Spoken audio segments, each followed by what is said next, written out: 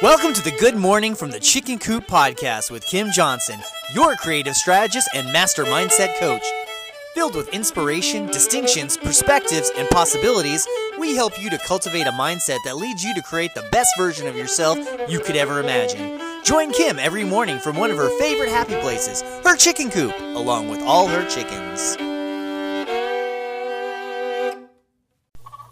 Hey, good morning from the chicken coop, everybody. Today, I want to ask you about defining things. It seems like a very strange question, right? Like, defining things, what does that mean? Well, basically everything. I don't mean to be sarcastic, but it is. It's everything. How we define things shapes our lives.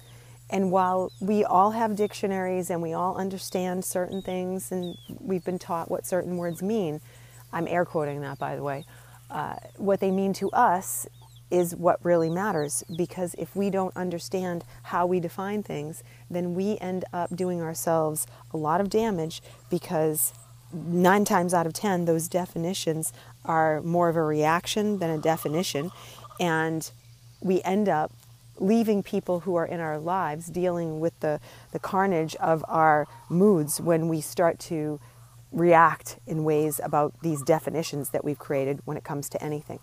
So let's take an example of, you go to a restaurant. You're sitting in a restaurant. I think this is a common example for all of us. And the waitress takes a long time to come over to the table. You have an opportunity in that moment to sit there and think to yourself, okay, they must be really busy in this restaurant because she's not showing up. You could also make it mean she has no idea what she's doing. She's a terrible waitress. Why is she not showing up at the table? It could mean, oh, I bet they don't have the right supplies tonight, because we all know how that's going right now, where there's such supply shortages everywhere. So there's not enough in here, not enough supplies. They're running out of things, and they're still trying to do business. Oh, so annoying. Really, what's happening in the moment is you just haven't been waited on. You're sitting at a table, you haven't been waited on, and in that time, that short span of time, maybe let's use a scenario of like 6 minutes, 7 minutes. No one said hello, no one's given you menus. You have made it mean all these different things. You've also probably gone, because if you're like me, you've gone to my certainty girl driving. Oh God, does this mean we're not going to get our food quickly? Does this mean we're going to have to sit here forever? That means I can't order anything special from the kitchen, because I'm sure the kitchen is not going to be able to get this right. And I wonder if it's going to take them forever to get it out of the kitchen to the table. And oh my God, I hope she doesn't come over frazzled, because I can't stand that energy. Because that, my friends, is what goes on in my head. When I tell you it's hard to be in my head, you have no idea. This is why I do what I do, because I understand it so well and I can help people through it.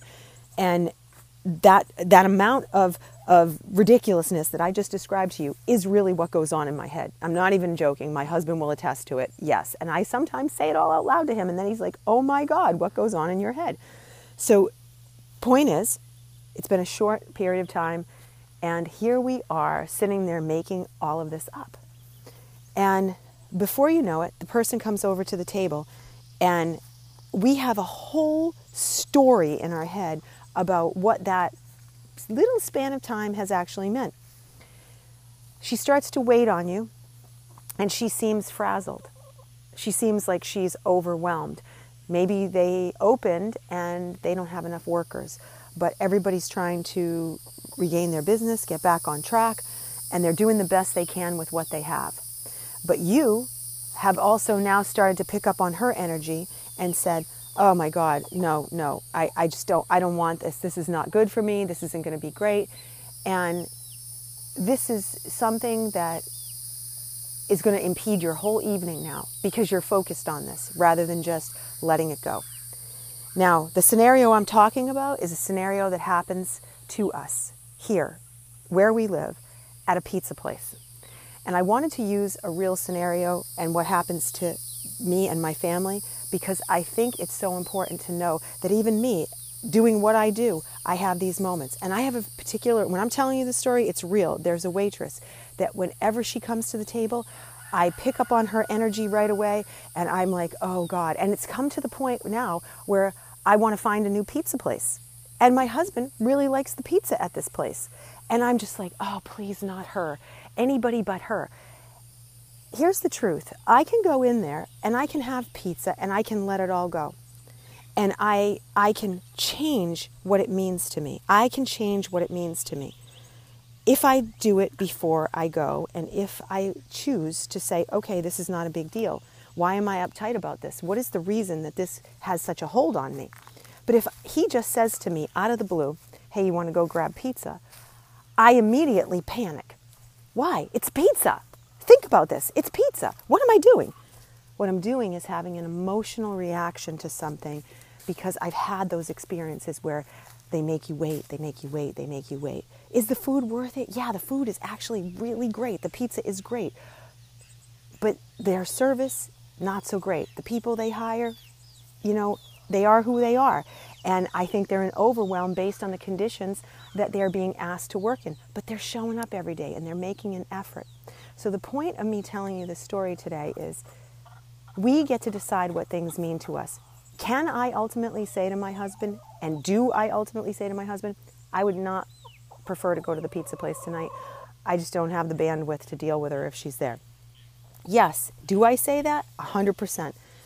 But there are also times when I'm like, no, it's totally fine. I'm okay. I can choose something different.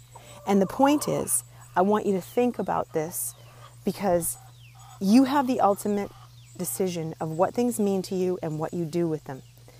And my goal is to be able to say at any point in time, yeah, I can go there and not have anybody push my buttons. Because remember, as Dr. Wayne Dyer brilliantly said, it's not their fault for pushing your buttons. It's your fault for having the buttons they push. And that ultimately comes down to what we make things mean. And if I can control the meaning of things, then I have my complete inner world in control as far as letting somebody in and disturbing it. So this is the beginning of this, my friends, and this is what I want you to focus on, okay? Remember, you have the ultimate choice, just like I have to remember that when it comes to pizza.